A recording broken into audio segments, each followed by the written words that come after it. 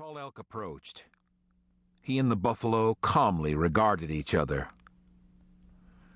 "I should be angry with you," the bull said in a voice deepened with age. "You threw my head into the canyon."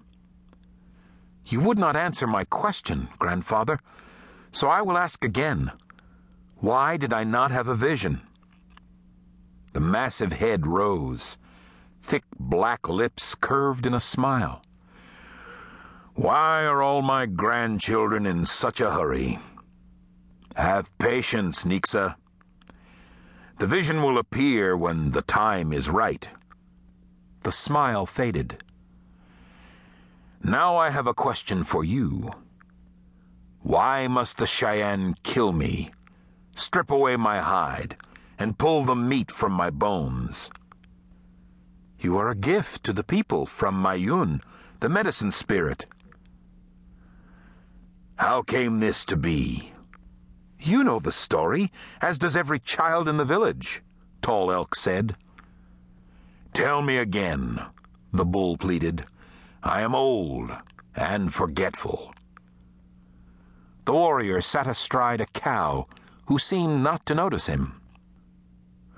"Long ago there was a famine among the people. There was no rain.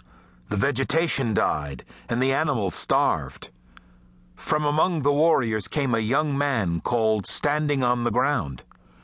I thought his name was Erect Horns," the bull said.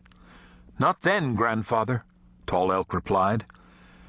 "Now this young man took the wife of the chief and walked to a sacred mountain.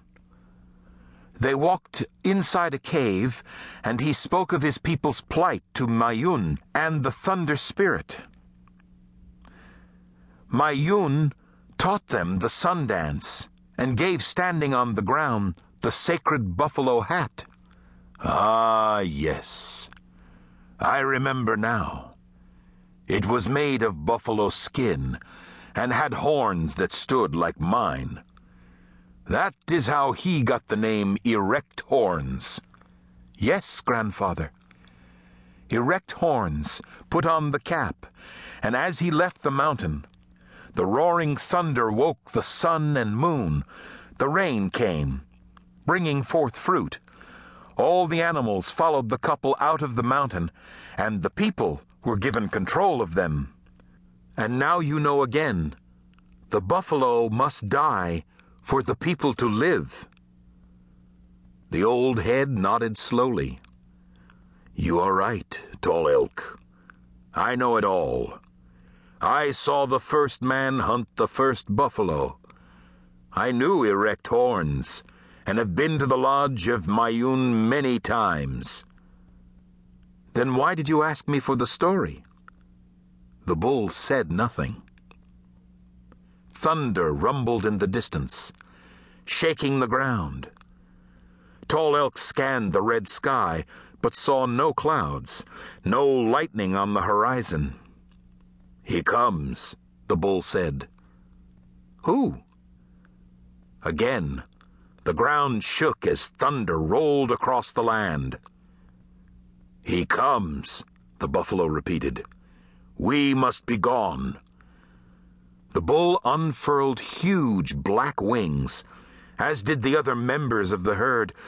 Tall Elk was unceremoniously dumped on the ground as the cow took flight.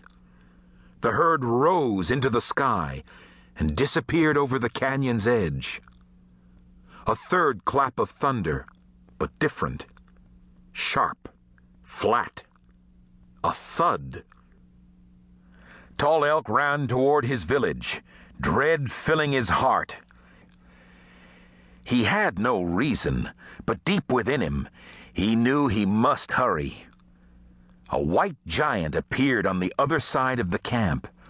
As a massive foot raised, Tall Elk shouted a warning, but was too late.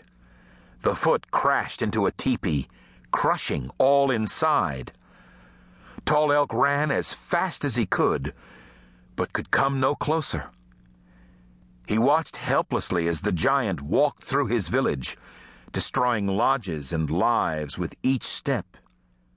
Finally, the giant stopped in front of